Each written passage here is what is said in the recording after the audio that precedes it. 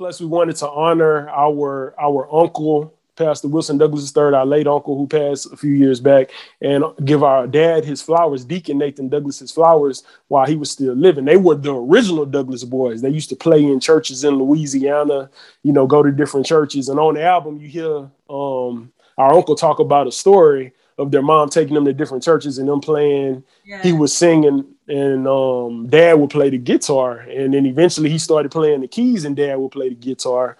And that's what they would do. So it's kind of a passing the torch. George Floyd's mural was destroyed by lightning, and some folks on Twitter are calling it an act of God. But these brothers disagree. Two adult men discover that they are brothers and unite through music. In this episode of Testimony, a musician's story presented by Soundseekers, producer and rapper Flash Victorious and rapper Riffica, which stands for Righteous and Faith Increase Abundantly, share their Christian testimony.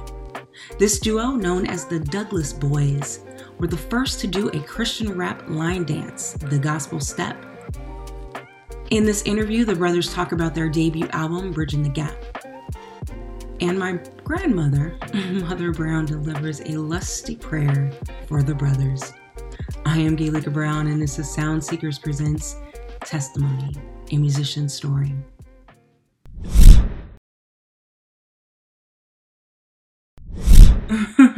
So we're going to start with your guys' first music memory, whether it be first song, music video, concert, whoever wants to jump in and go first. Want me to go riff, or you want to go? Yeah, you can talk about it. Yeah. My first musical memory is actually of my mom playing on the piano. But my mom also plays piano, so that was kind of like my first ever music memory that I ever seen. That as a kid, like sitting there playing with my toys, and she was on the piano like days on night, playing, because she used to be over the music ministry at her church. So all I used to do is hear gospel music and hear, the Clark Sisters, the Mississippi Mass Choir. That's pretty much my first really musical memory, is my mom playing on the piano, listening to all the gospel records that she had. That's like my first musical memory. Okay. I mean, that's a good one. Mom on the piano. And what about you, Riffica? My first one, our dad plays guitar, and he played in a band when we were kids called the Gifted Band, and they used to practice in the den at the house. So I remember being like 3 years old and hearing the music, and it led me into the den. And then they were playing, and I went up in there, I was jamming to the music, and then he picked me up, So that's my first memory of them, the Gifted Band, playing whatever they were playing, and hearing them being enthralled and drawn to the music as a toddler. So, I mean, your guys' first music memories start with your family then. Yeah, definitely. It's all in the family, okay. And where were you born and raised? Houston, Texas. Yeah, both of us. I was born in Houston, Texas. Do you guys I moved around a little more, but go ahead, I'm sorry. Do you have any other siblings? We have an older brother, and I have an older sister. Okay. Yeah. I have them two as far as blood, and two older stepbrothers. So in your household growing up, who was mainly in the home with you? You want me to go first, or doesn't matter? Well, whoever wants to jump in, just trying to get the landscape of how right. growing up with you guys. Yeah. I grew up with in the household. It was me and my sister and my mom. So the majority of the time, it was this us three. Growing up, we had cousins come in now and then, but it was mostly growing up. It was mostly my mom and my sister. With me, it was a little different. Until I was 5, our dad and my mom were together until I was 5, so he was in there. Then when I was 5, they got divorced, so I would be back and forth through the week till I was about 8, I was at my mom's house. Then I would go to our dad's house on the weekends and stuff like that. Then after, when I was 8, my mom sent me to go live with our dad. So at that point, it became reversed from about 18 to 7. I mean, from about 8 to 17, I'd be at my, at dad's house through the week, and then at my mom's house on weekends and during the summers. So it was mainly at my dad's house. It was our stepmom and our dad and our 2 stepbrothers, Jimmy and John. And between the 2 of you, who's the oldest? I am. Okay. By how many years? 5, I believe. Oh. Yeah. And so was it, I'm assuming, just based off of the album, but and what you guys have said so far, that it was a Christian household that you grew up in? Yes, ma'am. Yeah, they were definitely, both sides were Christian. And with our dad, it's kind of funny because at first he would play in the church and all that kind of stuff, but he still, he was still doing his thing, going to clubs and all that. But probably, I would say when I got in middle school, that's when he totally, gave his life fully over to Christ, and it was definitely a Christian household from that point on completely. Right on. And what about for the 2 of you, if Arifika wouldn't mind starting with, what was it for you that the defining moment where you personally gave your life to Christ? Well, I grew up in the church, and I said the prayer several times when I was a kid in children's church at Lakewood and at our uncle's church, and things like that. But I feel like when I truly gave my life over to Christ was when I graduated from college. Okay. And the funny thing about it, I was doing Christian rap and stuff when I started college and stuff like that, but I wasn't fully dedicated. I was still backsliding, very promiscuous in college, things like that. But when I graduated, I felt like it was a load off my shoulders and stuff. And I remember watching, I was at my mom's house. I hadn't moved out on my own yet after I got home from college. And I was watching the Left Behind series, actually. And I had watched those as a kid growing up, and I guess before it was just like entertainment, although I had read Revelation. So my mom always made me read the Bible, every day when I got home from school and stuff like that. But I really didn't like it, honestly. She made me quote scriptures. I didn't really enjoy that either. But when I saw the Left Behind series that time, I remember it really struck me differently. And the Holy Spirit started working on me. I actually started crying, and I feel like all of that, I don't know, I just feel I was really touched and really realized the sacrifice that Jesus had made for us. And from that moment on, I would say that's when I truly, became what I call a real Christian, and as a result, my music started doing better. God started giving me bigger platforms and people calling me for more shows and things like that. And I think that's because I was truly a vessel that he could use at that point. And which Left Behind series was it, with Kirk Cameron or Nicolas Cage? I believe it was the guy, he has like curly brown hair. I don't know his name. Is that Kirk Cameron? It was the first one. Yeah, that's the first one. Cameron, Owen Pains. It's funny. I did an interview yesterday with a guy named Xander, and he talked about the Left Behind series, but with Nicolas Cage, which I don't think I knew that he. I don't think I saw that either. Yeah. The Nicolas Cage was a movie. It wasn't a series. It was a movie that Nicolas Cage did. And the one that Kirk Cameron did was a series. I see. I mean, God works in all platforms. Yeah. And what about you, Flash Victorious? Well, at a young age, I gave my life to Christ. Especially, my mom used to throw me in the choir. I couldn't sing worth nothing, but she'd put me in the back just to sing, just to make the choir fuller. But it was a small church, and I gave my Christ as a young age. I got baptized at a young age.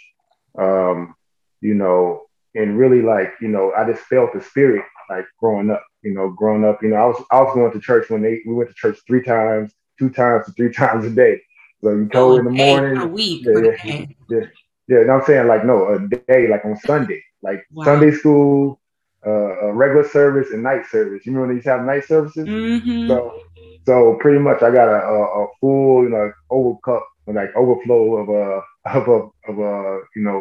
the word. So growing up, I just one day, my mom didn't tell me to do it. I just got up. I just felt it. It was something that was urging me to get up. So I got up and I went down there and gave my life to Christ, in the altar call, and gave my life to Christ, and started to really realize, how he was working in my life. And I kind of learned at a real young age because my mom taught me how to pray at a real young age. So I remember one time when I was a kid, I was like about 6 years old, and we moved to California for a little while, and I saw a kid with a skateboard, and my mom said, "Pray for it." She said, "Just pray for it tonight and see what happens."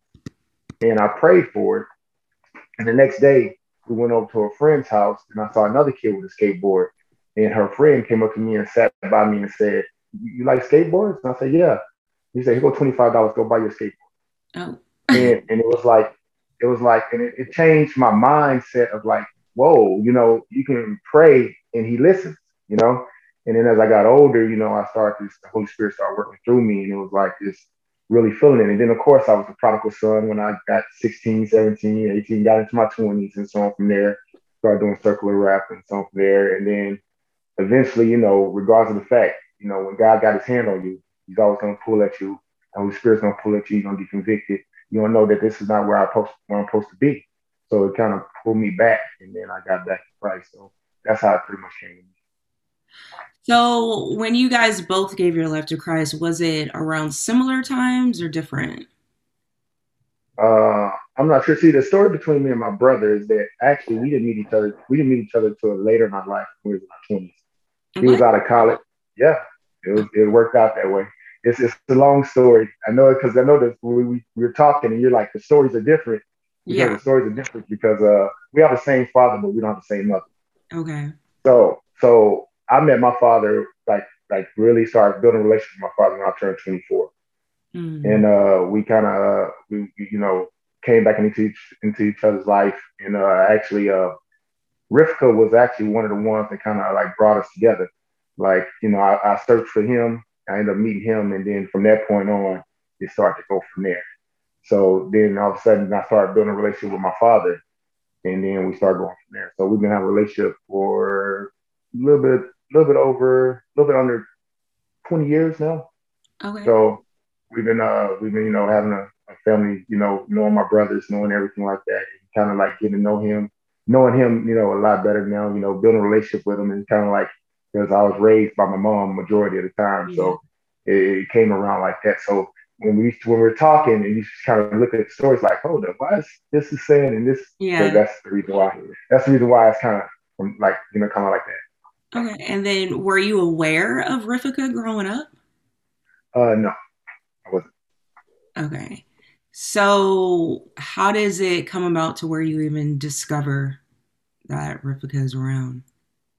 I discovered because I have an uncle that actually, when my mom and my dad was together, uh, it was my uncle that was real close friends with my dad. So they kept on telling me that, okay, you look like your dad, you look like your dad. But at that point, I was rebellious. I didn't care. I was on that point of like, kind of bitter, so on from that point. But Mm. then I started to really like, say I want to meet my brothers. They said I had two brothers, and that was right around my probably about early 20s. Okay. And they said I had two brothers, and I was like, okay, I want to meet my brothers. So I ended up like getting their phone number from my uncle. And then once I got my phone number from the uncle, then I contacted him. But Justin was in college at the time. Okay. So go And ahead. so then, or Justin Rifika, once you receive that phone call, like where's it go from there? It's funny because he actually had my mom's number, and my mom contacted me and called me, and she said, I think this is your brother. You have a brother. I was like, I have a brother. I know Kirk. I didn't know Vic, and I was like, okay. She said, but I think this is really your brother. Make sure you be nice to him. And she told me kind of the story of how she kind of knew that he probably was my brother, and so she gave him my number, let him know that he was going to call me. And some kind of way I had a picture. Maybe she had sent the picture to me through No, I sent email, the picture. or maybe When he you did. called me, you asked me for a picture, so I sent it to you. You wanted Oh, okay. Yeah. So I called you, or you called me Yeah, first? no, when I called your mom gave you my number and you called me. Okay, yeah. So I called him first, and then we talked. Now I don't really remember the first conversation, but I mean, it was kind of cool. And I was like, it was kind of weird because I was like, I can't believe I didn't know this. And our dad was very strict on me growing up, very strict. So because of that, I was like, nah, you're not about to be this strict on me, and you're not gonna find out if this your son or not. So I called him and made sure that he found out, that if Vic was his son or not. Plus, I saw the resemblance in the picture anyway. Yeah. So your father didn't know that Victoria's was It his was what it was. It was between my mom. It's a long story. Like you never really get to the bottom of it because they're never gonna really give you the full story of exactly what was going on. Yeah. At one point, my mom. It was early. It was in their early 20s, and at the time, they got into some type of argument, whatever. And my mom was like, "Forget you," at the time, and she guess they broke up. When they broke up, then come to find out she was pregnant. So on from there, and then at that point when you were going separate ways, people think different things, and so on from there. So at that point when they started doing different things, my mom was like, forget it. This is my baby because my government name is Victor, and my mom's name Victoria. So she said, I'm gonna name him after me. This is my son. At the time. Yeah. So at that time, she was like, at that point, she was kind of like, that strong black woman, like, I'll do this on my own type thing. And my dad was more like, I don't know, we ain't been together, this and that. I don't know what you've been doing outside of us not being together no more. So on from there. So then at that point, it kind of like just went separate ways. She just said, forget you, I'm going my direction. I ain't gonna look for you or try to find you. So at that point, that's how that ended up happening. And, when you're young, you kind of like, she was like 20. It was funny because I didn't meet my dad till I was 24 and she had me at 24. Okay.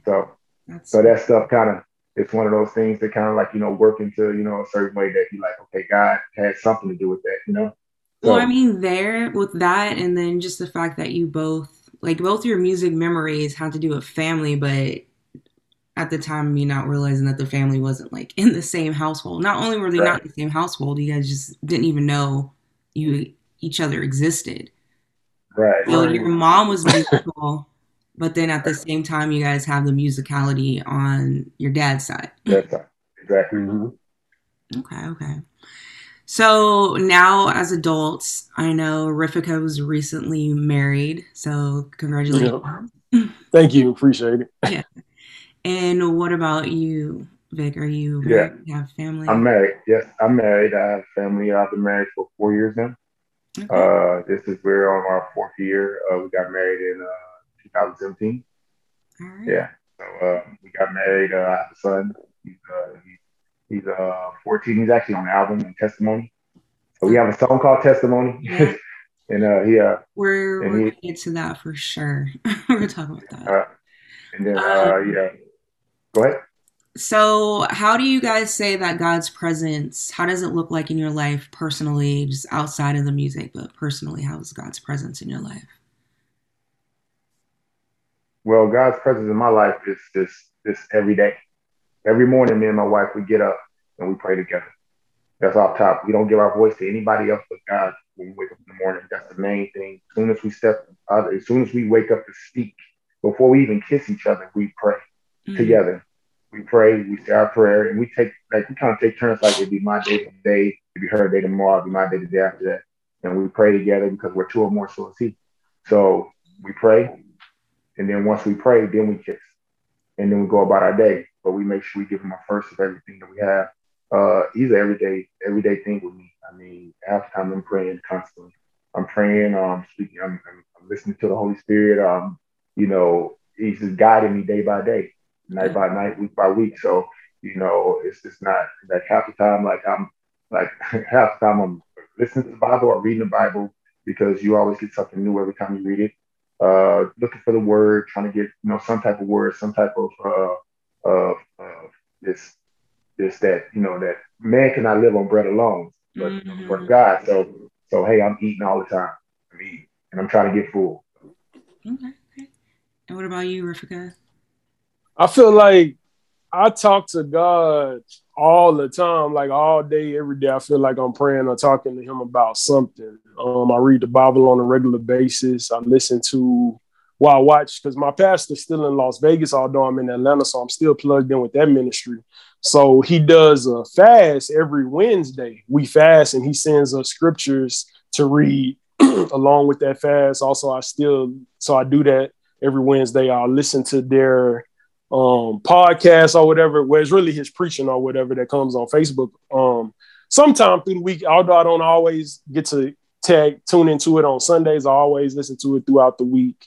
I pray, I worship, I get down. Our late uncle, Pastor Wilson Douglas III, really taught me about worship, like true worship. And true worship is a posture, you know what I'm saying? Like bowing down before the Lord and getting prostrate before him. So I make sure that I do that on a regular basis as well. And of course, me and my wife, we pray together too. So that's how I feel like God is. We walk together. I walk with God all the time. And then of course in the music, I don't write nothing until the Holy Spirit gives me what to write or what to say on my stuff. That's awesome. Okay. So we're going to move forward to the hot topic, what's trending on Twitter right now. And yesterday, the phrase "Oh God" was trending on Twitter, and it was just people like posting Bible verses that had the phrase "Oh God" in it. So like, I don't know, like a Psalm 139, "Search me, O God, and know my heart." Today, the phrase "Even God" is trending on Twitter. So digging into that even further, it's not as beautiful and and just pure about God as it was yesterday. It turns out that they're posting that because I don't know if you're aware, but the mural honoring George Floyd in Toledo, Ohio, was destroyed by a lightning strike. So there's a picture of the mural, and like it's just all the bricks. It was a brick mural with his portrait on it, and it's just gone. And so people are posting, even God is tired of hearing about George Floyd. And then people coming back like, WTF, what is wrong with these people? Oh yeah, well, even God is tired of hearing about racist, redneck, insurrectionists. And it's just like this ongoing, it's like back and forth, right? So someone said, good, even God thinks memorializing a crackhead bandit who overdosed on fentanyl is too much. Convert it to a Christian shrine, for we experienced a miracle. And then someone comments, that's BS. Stop using religion to hide behind the fact that you're a racist bigot. Doesn't the Bible say like, don't hurt your fellow man, be treated as how you wish to be treated? I'm really fed up. Also, lightning is a science thing, not Jesus. But my whole thing to you, my question is, why do you think people hide behind religion? I'm not going to say God, because if they knew God, none of that is the characteristics of God. So why do people hide behind religion when it comes to their personal opinion about race, sex, money? I believe that, when you have stuff like that, people try to use things to control people in some sort of way. They try to figure that they control it, just like back in the slavery days when they used to take the Bible and try to whip us with the Bible so it's not to read, Mm-hmm. So they may take different parts of the Bible, just like when Jesus was tempted for 40 days, 40 nights. The devil tempted him in many ways that was the word. He spoke of the word in it, but he didn't say the whole word. Mm-hmm. So when stuff like this happens, you got to look at it like that. Sometimes the devil wants to come in and try to, make his and push his will through, but because the devil knows the Bible better than we know it. We know that, And that's why you have the Holy Spirit there to speak to it. So, for example, it's certain things that the devil can hear, like speaking in tongues and so on. From there, he can't understand it and stuff like that. But he can understand everything else. So you think about that he's going to hear what everything's going on. So of course, he's going to take it and put his swing on it and try to say, you know what, I'm going to take what God said and swing it my way to defy what God is doing or whatever he's doing at the time. When the devil meant for bad, God will make it for good. So regardless of the fact, it's always going to come on God's side. Right. Yeah. I agree. I wholeheartedly agree with my brother. People try to justify what they're doing through religion or their beliefs or, the way they do things and stuff like that.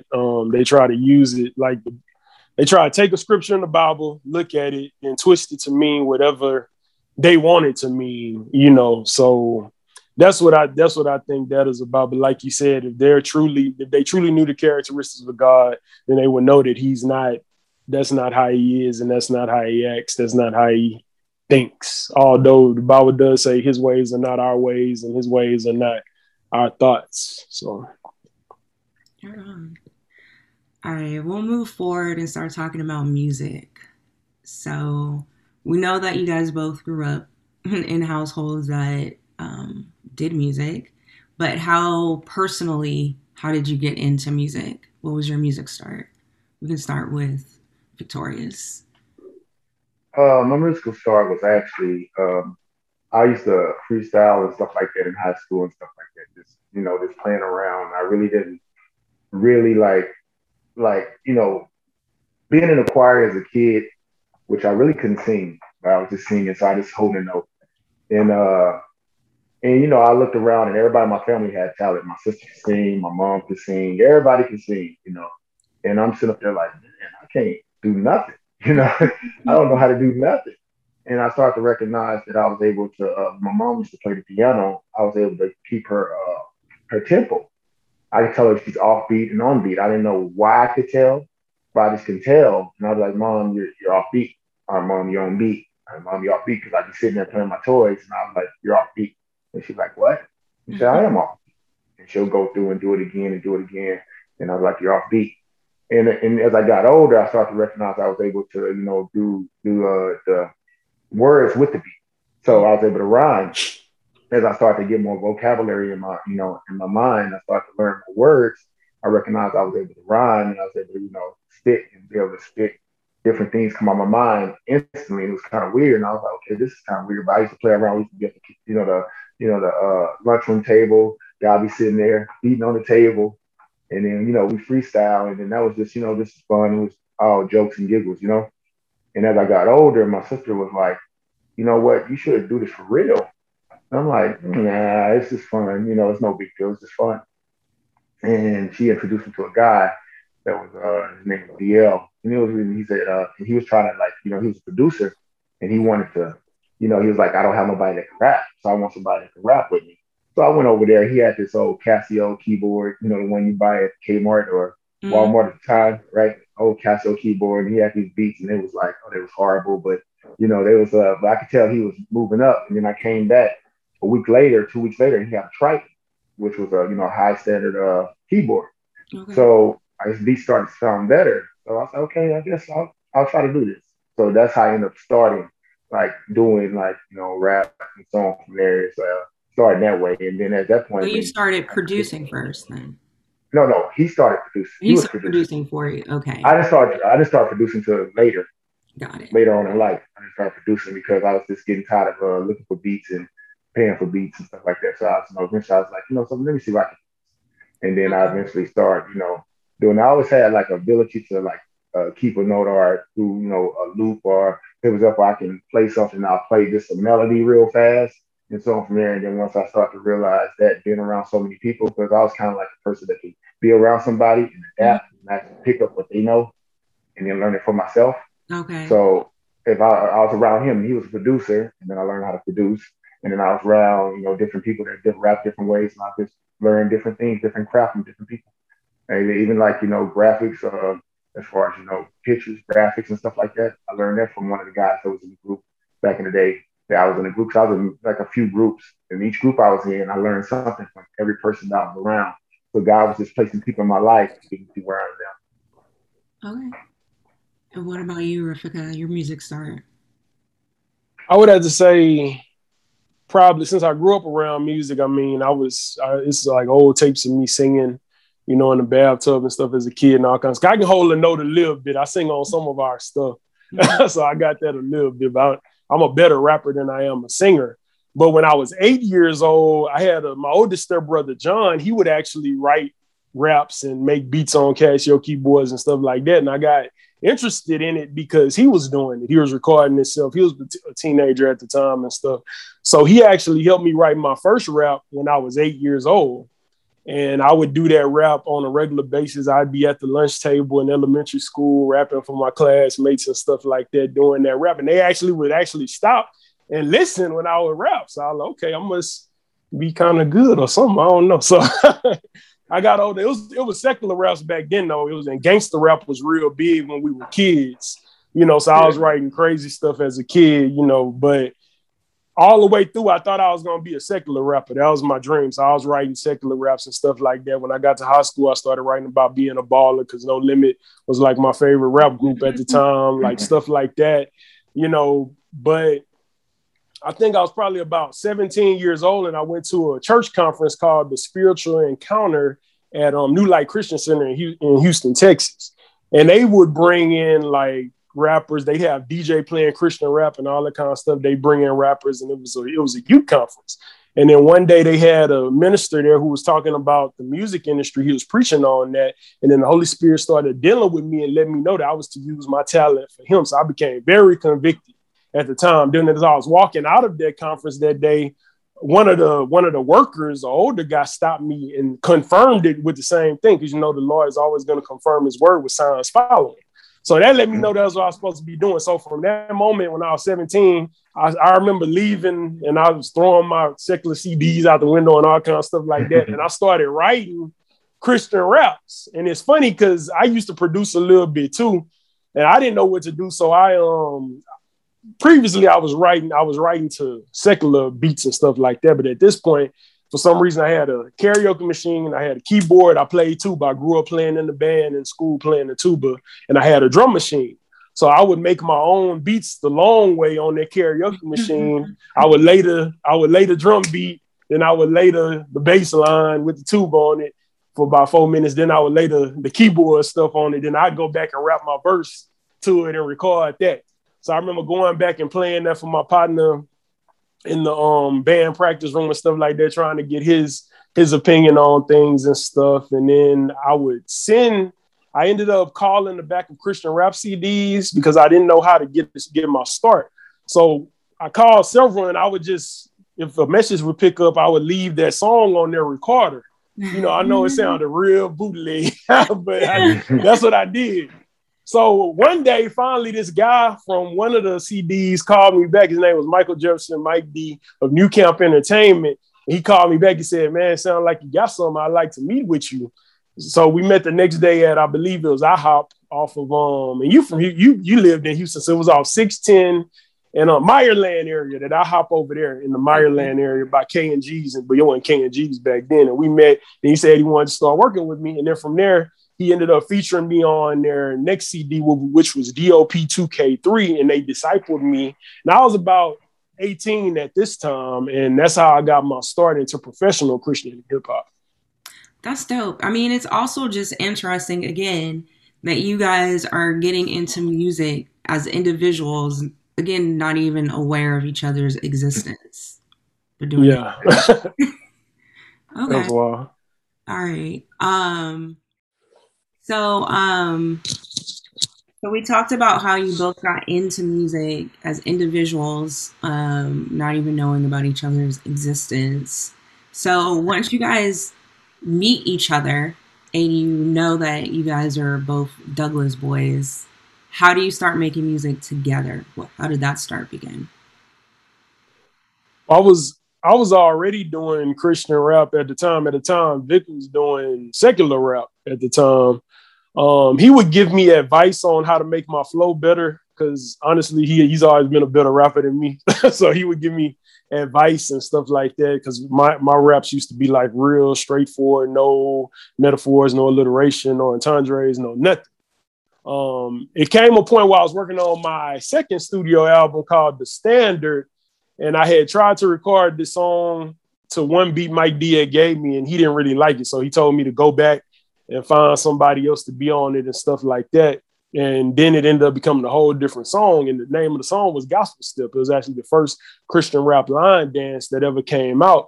And I needed somebody to do the hook. And I knew Vic is real, and you can't tell on the interview, but he's real animated and he's very hyper. So I was like, let me ask my brother to be on this song. You know, I knew he was doing secular rap. I was like, let me ask him anyway. So he said that he would do it. And then he did the hook on Gospel Step, and then he did a fire verse on Gospel Step. And that's kind of how we started doing music together.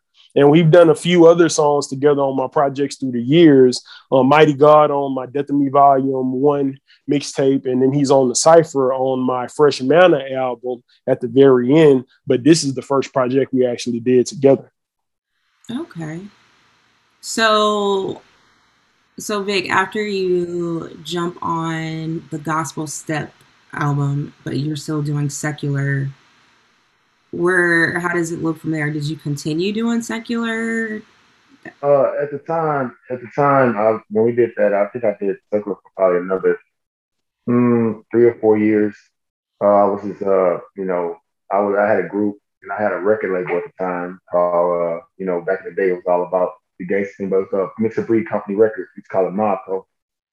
And it was, I was in a group of 5 people. And, I had my own studio, I had my own everything. So I was running that. And he came to me, he asked me, hey, I'm doing this song called Gospel Step. I need a dance and I need a hook. And I'm like, he showed me a dance he had. And I was like, okay, that's dance he had, because he was a part of a fraternity. So he used to, he's a step. Okay. So, by him being able to step, his dance was a little complex. I was like, it's a little complex, bro. Like, that's a lot of moves, man, to be doing in one thing. Like, but I think, it'd be right. And I said, let me sit with the beat for a day or so, and let me see what I come up with. I had a nephew that he loved to dance, so I got with him, and I was like, hey, his name Romeo. I said, Romeo, hey, like if you had this beat, how would you dance to it? And if you was gonna do a line dance, how would you do it? So he showed me. I took pieces of what Riff had, and then this, took that, and then we added our little something to it, and then brought him back, and then we thought about the hook. We said, what could be a good hook for it? So then I thought about it, and I was like, gospel step, do the gospel step, do the gospel step. And I was like, that may work. You know what I'm saying? So we got on there, we did the hook, and then I kind of at the time it was all about Little John was out, all that stuff there. So it was more like do the gospel step, that kind of like that raspiness, Yeah.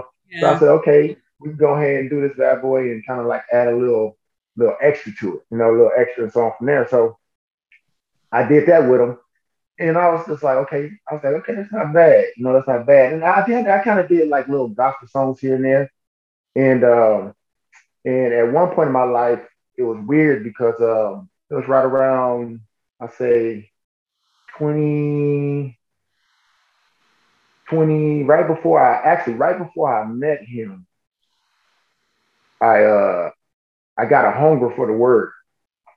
And I didn't know what it was. It was like I just really, really I wanted the word. I wanted to eat the word. I had like every version of the Bible, New Testament, Old Testament, King James, and New International, every single like standard, Living Standard Bible. I mean, I had every Bible, and I was the TV stayed on TBN. Like it was like, TBN was like, the number one stations. It stayed on TBN. It was like I didn't understand why. Because one day I just woke up and it was like I couldn't. It was weird because I couldn't eat. Like I really naturally could not eat. So I was like I didn't have no type of appetite. Okay. But it was weird because I was like, why can I eat? I eat something, I feel like I throw it up. And I was like, why can I eat? Is something wrong with me? But once the doctor knows what's wrong with me. And I'm like, why do I feel this way? But then all I want to do is read the word.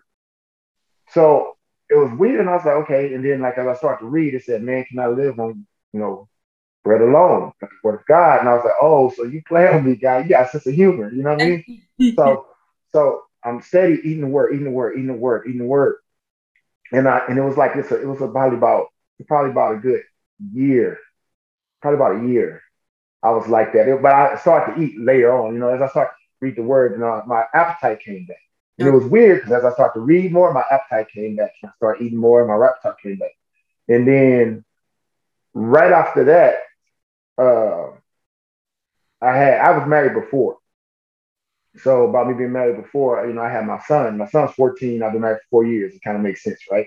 So uh, when I had my son, and then that didn't work out. She was doing her own thing and so on from there, and then we ended up getting divorced.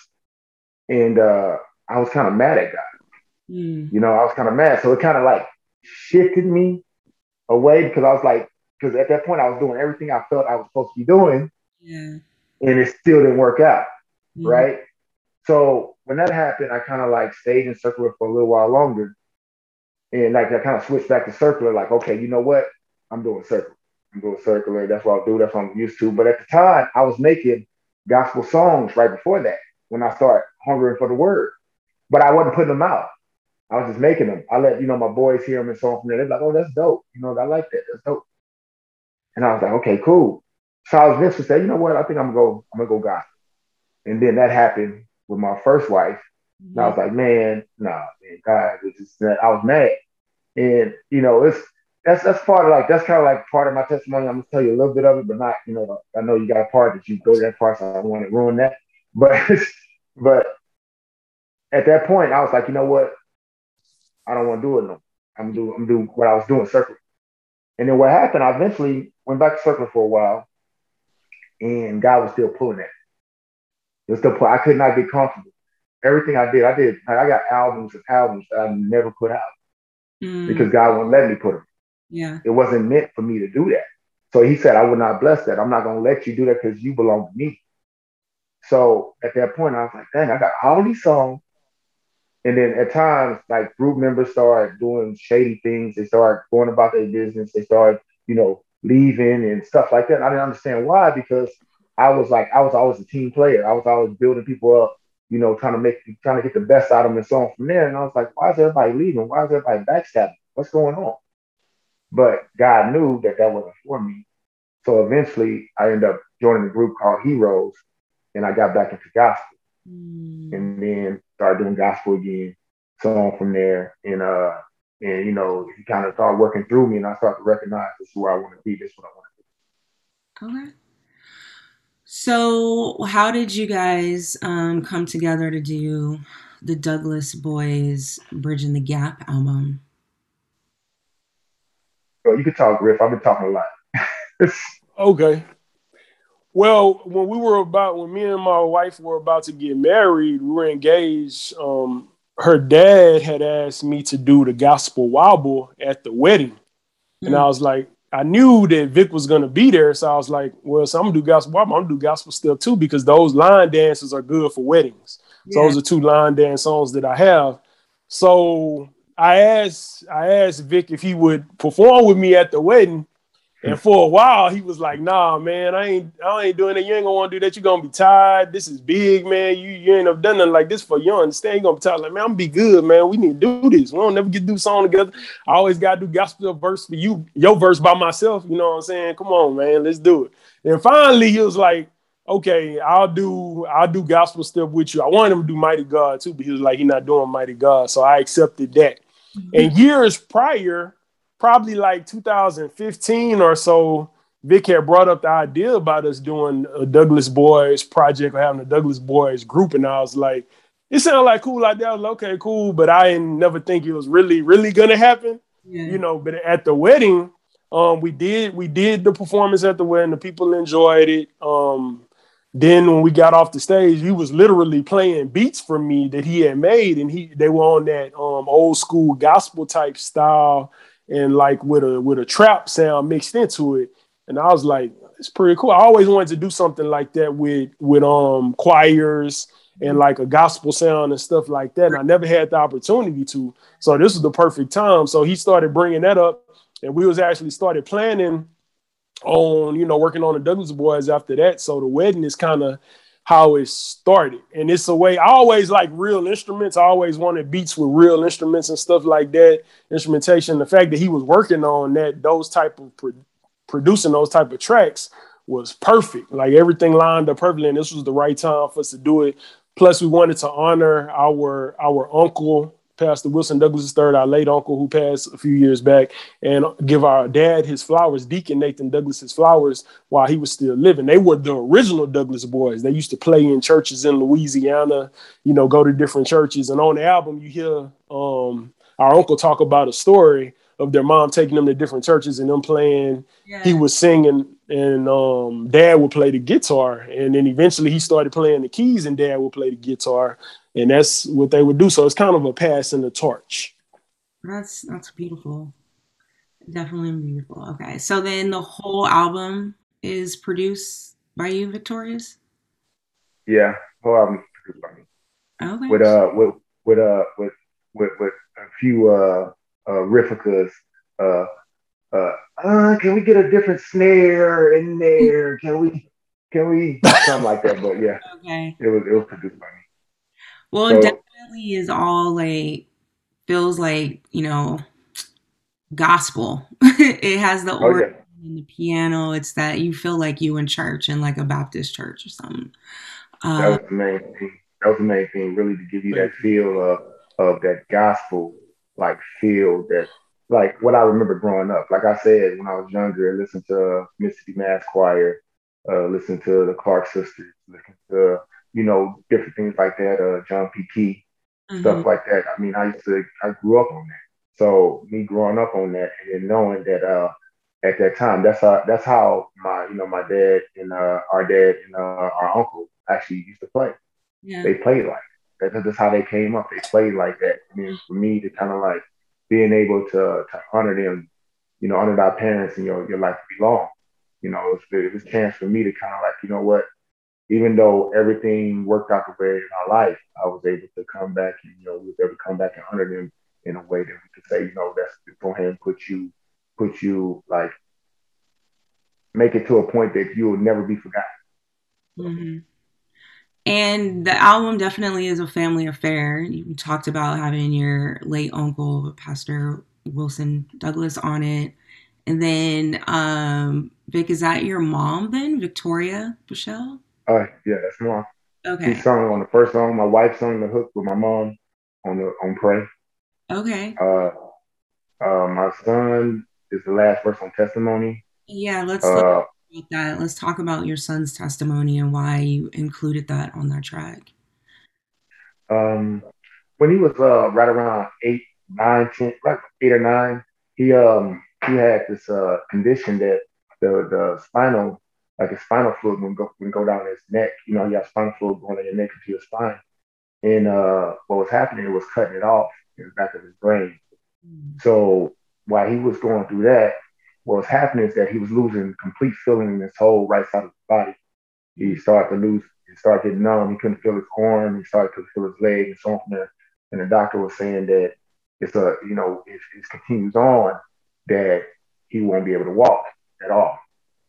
And his neck was like, he was holding his neck to the side. And as he started to grow older, we kind of saw it. He started holding his neck to the side right around 2-3 years old. But they were saying that, just go through physical therapy and everything will be fine. And so we was like, okay. So eventually it started to get worse as he got older. And right around 8 or 9, we went and got an MRI.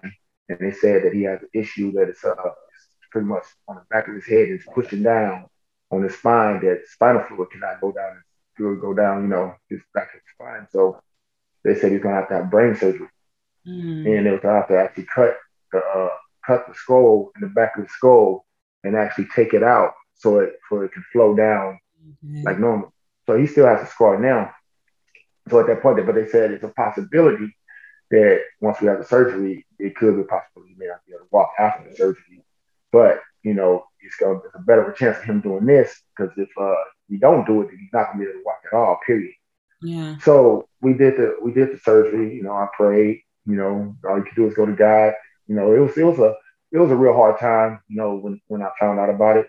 You know, knowing your son about to have brain surgery, and he's so young. You know, he's just Mm-hmm. 8, 9 years old. So it was kind of hard. Kind of like hit me a little hard when it happened. And then I talked to him and I was telling him I was like, hey, because like he wanted to play football. He loved football like since he was little. So I'm talking to him. I'm like, he's like, Dad. He's like, I'm scared. I'm scared. I'm like, hey, when you finish this, you're gonna be fine. You're gonna be able to play football. You're gonna be able to play football. You're fine. You're gonna be able to play football. You're gonna do anything you want to do. You know, and you know that's being just taking the faith of it. But you know your flesh is still there. And you like you worried, but you can't show him. So he went in. He had the surgery. And that's what held him. It was weird because what held him that he was going to be able to play football. Mm. So it took away the fear out of him to say, you know, if I do this, I'm going to be able to play football. So he went in there, he had it done. And when he first came out, it was kind of rough. He was kind of, the anesthesia and everything was in his stomach. So he was throwing it up and so on from there. But when he came out, it was like a day later, he woke up and I'm looking at him. I was with him all the time. I never left the hospital. And he wakes up and he looks at me and he was like, I get to play football, and it was weird because I was like, oh, you still thought about that. So then the doctor and the nurse came in and said, hey, he needs to get up and walk a little bit to see if he can walk. So at first he didn't want to do it, but then he got up and started walking. Mm-hmm. And we had to walk the aisles back and forth. And he had his his IV, and he had his IV next to him, but he was able to walk the aisles back and forth. And all I could do was praise God because I was like, there was a possibility he wouldn't be able to walk, but now he's able to walk. And so then as time go by, fast forward till he got to middle school, he got to play football. Mm. He was able to play football, so I was able to give him the promise that I promised him. He was able to do it. So at that point, once he was able to play football, then when we did the song, he's 14 now, so he's about to be 15. So we was sitting down and we was first he wasn't gonna be on the song. We was like, I was trying to get him to do it, and he was like, I don't know, Dad, I don't know, what am I talking about? I said, it's your testimony. I said, what's your testimony? And he was, it was funny because last year he's a freshman in high school and he's about to be a sophomore. So right up to the end, he was having issues, with his classes and everything. And if you listen to the beginning of the verse, he says, I'm sitting here and I'm thinking about to fail, right? He says at the beginning of the verse because honestly, he was about to fail his freshman year if he didn't pass the test. Mm. He had one test to pass, and he had to ace the exam.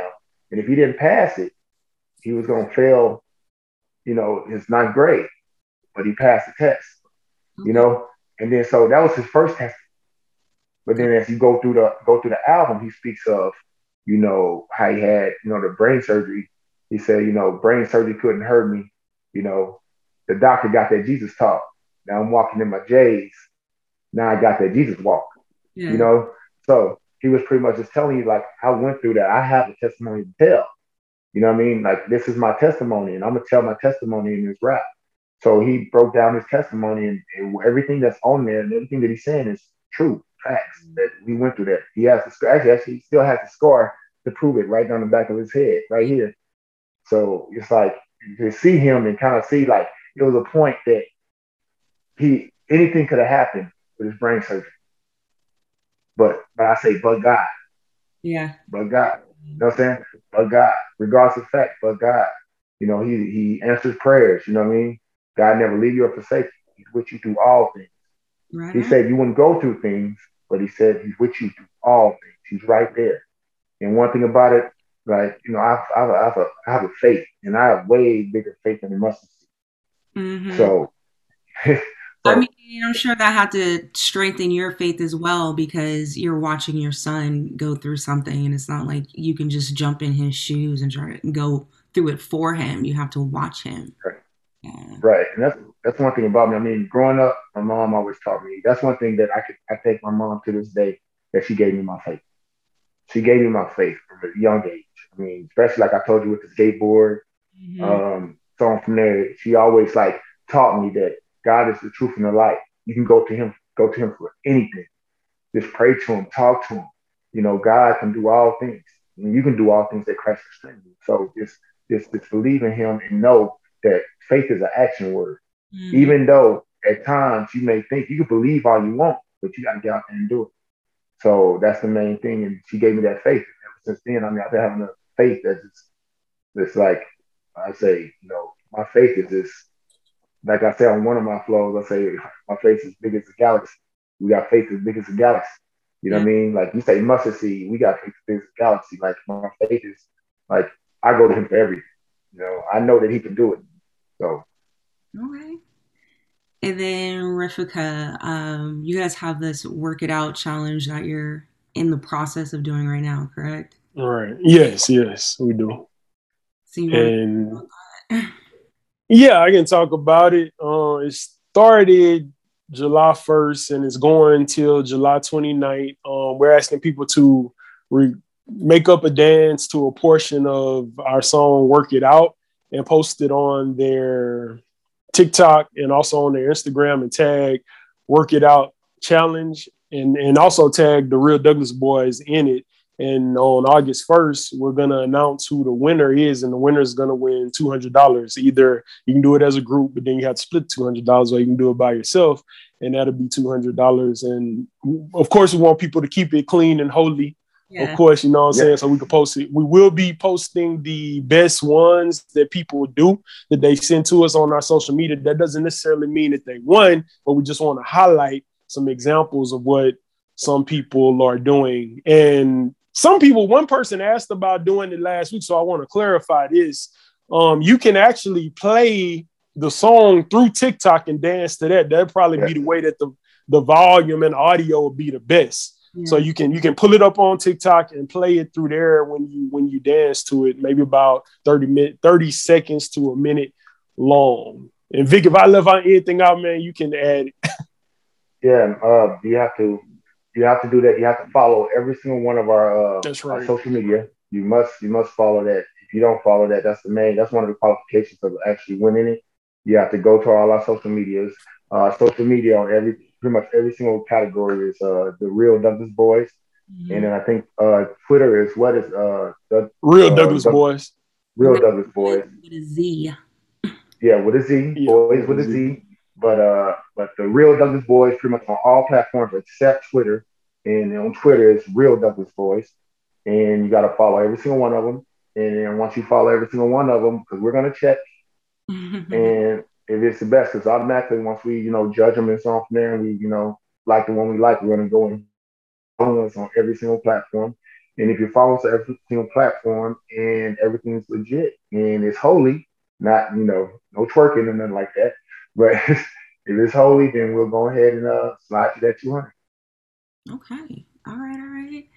And as far as the takeaway, when people listen to Bridging the Gap, what do you hope that they feel or experience? Bridging the Gap is actually what the name is. We did Bridging the Gap because we want to bring the elders with the youth and for they can worship together. Too many times you go to the church and right around at the beginning of the church, they're like, yo, okay, all the youth, go to the youth church, go this. And they really don't get to enjoy and worship together. A lot of times when the choir comes up, half the time you see the kids sitting down with their phone, playing a game or, doing whatever. And then when a youth program comes up to the church, when they have Youth Sunday, the certain Youth Sunday that they worship together, somebody come up there, a rapper or whatever, and then the moms and the elders to sit there like, okay, what are they talking about? Sounds cool, the beat's okay, but it's not my cup of tea. This album is to bring everybody together. It's bridging the gap completely. It's a passing of a torch, but at the same time, it's bridging the gap to bring every saint together to be able to worship together, be able to worship together as a family. Like the whole album is a family affair. Like you gotta understand, like this album has age group ranging from 68, 69 to 14 on the album. Okay. So it's no age in this album. It's ages of of different all the way through. It's like different ages, but we're all coming together to worship God in the way that we know how. And that's the understanding that a lot of people have to understand. Different churches and stuff like that is that everybody don't worship the same, but we can worship together. Mm-hmm. Okay. All right. Wait, I'm sorry. Hold on. My grandma's here. The remote control, grandma, it's on auto play. It's gonna automatically play the next episode, okay? I'm trying to do this interview, grandma. Just give me like maybe 10 more minutes. Mm-hmm. It's gonna play in like 10 seconds. You see the thing counting down, right?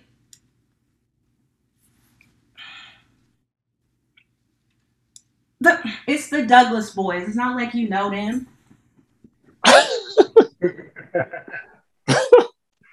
Give her the album. She'll get to know us. Yeah, she'll like it. The Douglas Boys. You know, y'all the Douglas Boys? Look at the little women. Yeah. I used Oh, to wow. know a Walter Douglas back in Shreveport. Y'all any relation to Walter Douglas? We might be. Yeah, our grandfather was from around that area, and our grandmother lived in Natchitoches. Okay. Well, Douglas Boys, y'all mind if I say a little prayer for y'all? Hey, we all for that every day, all day. All right, Lord, I want to pray for this musical family, this whinings like this clock like this shit like family that these Douglas boys, Lord, these boys up here looking at me got me reminiscing on this Walter Douglas back in Shreveport. That Walter Douglas, Lord, he used to play that bass, Lord, he used to play that bass. Ooh. Oh Lord, I don't forgive me, Lord, please take this spirit of lust that I'm feeling right now away from me, Lord. I just want to keep this prayer about these boys, Lord. Just keep this prayer about these boys. Just Lord, cover these boys and their family. Cover these boys. Cover them like Walter used to. I'm sorry, Lord. Let me bring it back to this. Cover these boys, Lord. And their family, Lord. And I pray these things, Lord, in your son's name. Amen. Amen. It sure was nice seeing you. Looking nice and handsome. And I'm going to leave you back to my grandbaby, Galika. These boys ready for you. They ready for you, girl. Still going on.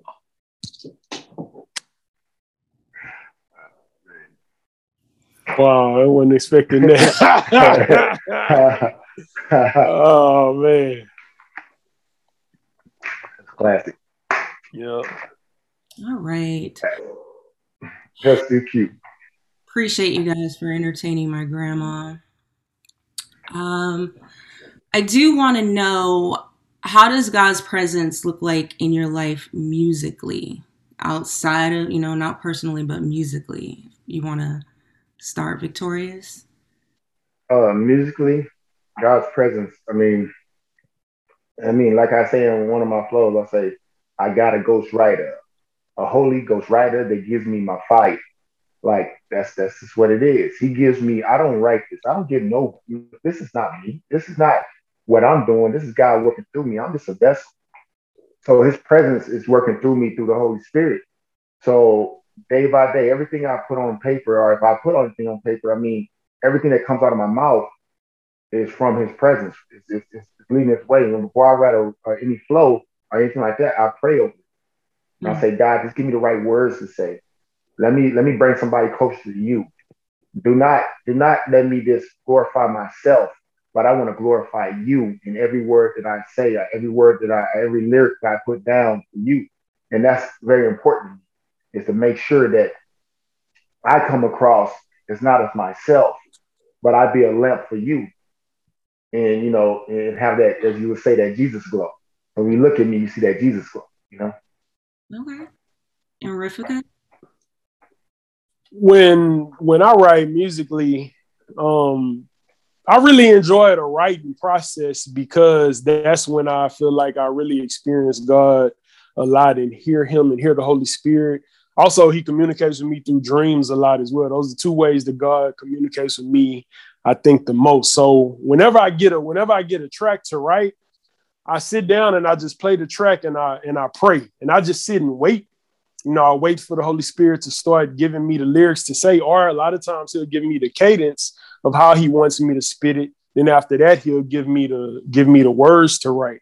So it's kind of the same thing. The Holy Spirit gives me the ability to write the things that I write and gives me what he wants me to say to his people. Because like our uncle says on the album, the gift is not for us, it's to bless other people. And so that the Lord can minister to other people through the music that we're doing. So that's how it shows up. Also, before I record any song or anything we do, I mean, Vic knows we always pray before we step in the booth. You know what I'm saying? Even when I did other songs previously with other people and stuff like that, I always stop and say, if we was about to get in the booth without prayer, I say, hello, can we pray real quick before we start? Because I want God's presence and his anointing to be seen and be felt and be shown and be able to break yokes through the music that we are putting out. Right on. Okay. And now that you guys have finished an interview with me, who would you like to see me interview? Whose testimony would you like to hear?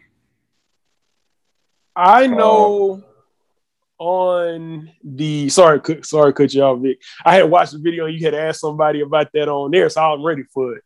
I don't know if you've interviewed Fanatic before, but Fanatic from the Cross Movement. I really like him. I really have always liked his lyricism and delivery. He's in my top of rappers of all time, my top list. So plus like Cross Movement they got me started when I heard Christian rap before Cross Movement came out, but I wasn't really feeling it. I felt like it was corny. But when Cross Movement came out, New Light Christian Center was playing Cross Movement in the Storm, Teen Ministries and stuff like that. That's when I'm like, okay, these boys jamming. I think I might be able to get with them. I might be able to do this. So I really like to hear you do interview Fanatic.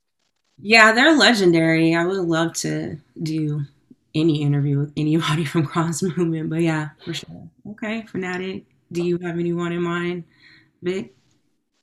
Actually, I would like you to do the New Cool. If you heard of them, The new it's a group. Yeah, it's a group out of Houston. Okay. New Cool. One thing about it, one of the guys that's in it, we used to be in a group a while back ago called Heroes, and we was also doing circling together for a long time too. But one thing about it, they're very anointed, real good music. You can go online or YouTube, anything like that, and go to the New Cool, and once you go in there, they got a song called Church in the Bando. They got a song called I'm Just Saying, a song from there. It's pretty they're pretty dope, and I would like to see you do theirs. They're real good guys, so I think you'll enjoy it. I'll have to look them up. Well, I definitely appreciate you guys taking the time to sit down and talk with me. No problem. We appreciate you giving us the opportunity on your platform to let us come here and be able to, do this. And one thing, like I always say, with every interview we do, I always say we want to leave you with a blessing and thank you for everything you're doing. And hopefully, we want God to just bless your platform and let everything, be the way you want it to do. If you mind me praying for you? No, I don't mind at all. Thank you. Lord Jesus, we come here right now, Father God, on this platform that this young lady's doing, Father God. Bless it, Father God.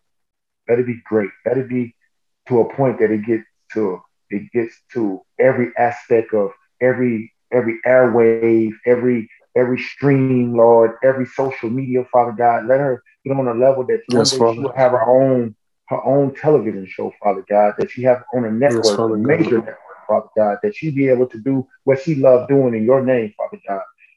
Lift her up, Father God. Put your hand upon her, Father God. Let every door open, Father God. Every door that she knocks on, let it shall be open, Father God, because we know you can, Father God. So open up every single aspect of every single ability that she has, because she's blessed and highly favored, Father God. So let her cup run over, Lord, as she go through this day, Father God. Help her, keep her, cover her family, cover her, anything that she put her hands to, Father God. You put your hand on it also, because if you put your hand on it, Lord, it's going to be successful, Father. So Yes, we Father thank God. you. And we thank you for this young lady, Father, for Thank everything you, that she Father. has done and given the time and let us be on her platform, Father God, Yes, that God. she showed us what we're doing, Father God. But we want to bless her for what she's doing, Father God. So put your hand upon everything she do. Let everything she do be successful, Father God. Everything she touches, Father God. Let the doors be open, Father God, and let the floodgates of blessings come upon her, Lord. In the name of Jesus, we ask and pray. Amen. Amen. All right. Thank you guys. I appreciate that. Hey, what's up? Thank you. Thank you for listening to the show. Thank you for watching the show. However you consume us, thank you. Please subscribe to the show. And if you really enjoy the content, please leave a review. It really does help with the ranking of the show. And if you want to go an extra mile, share the show, share this episode.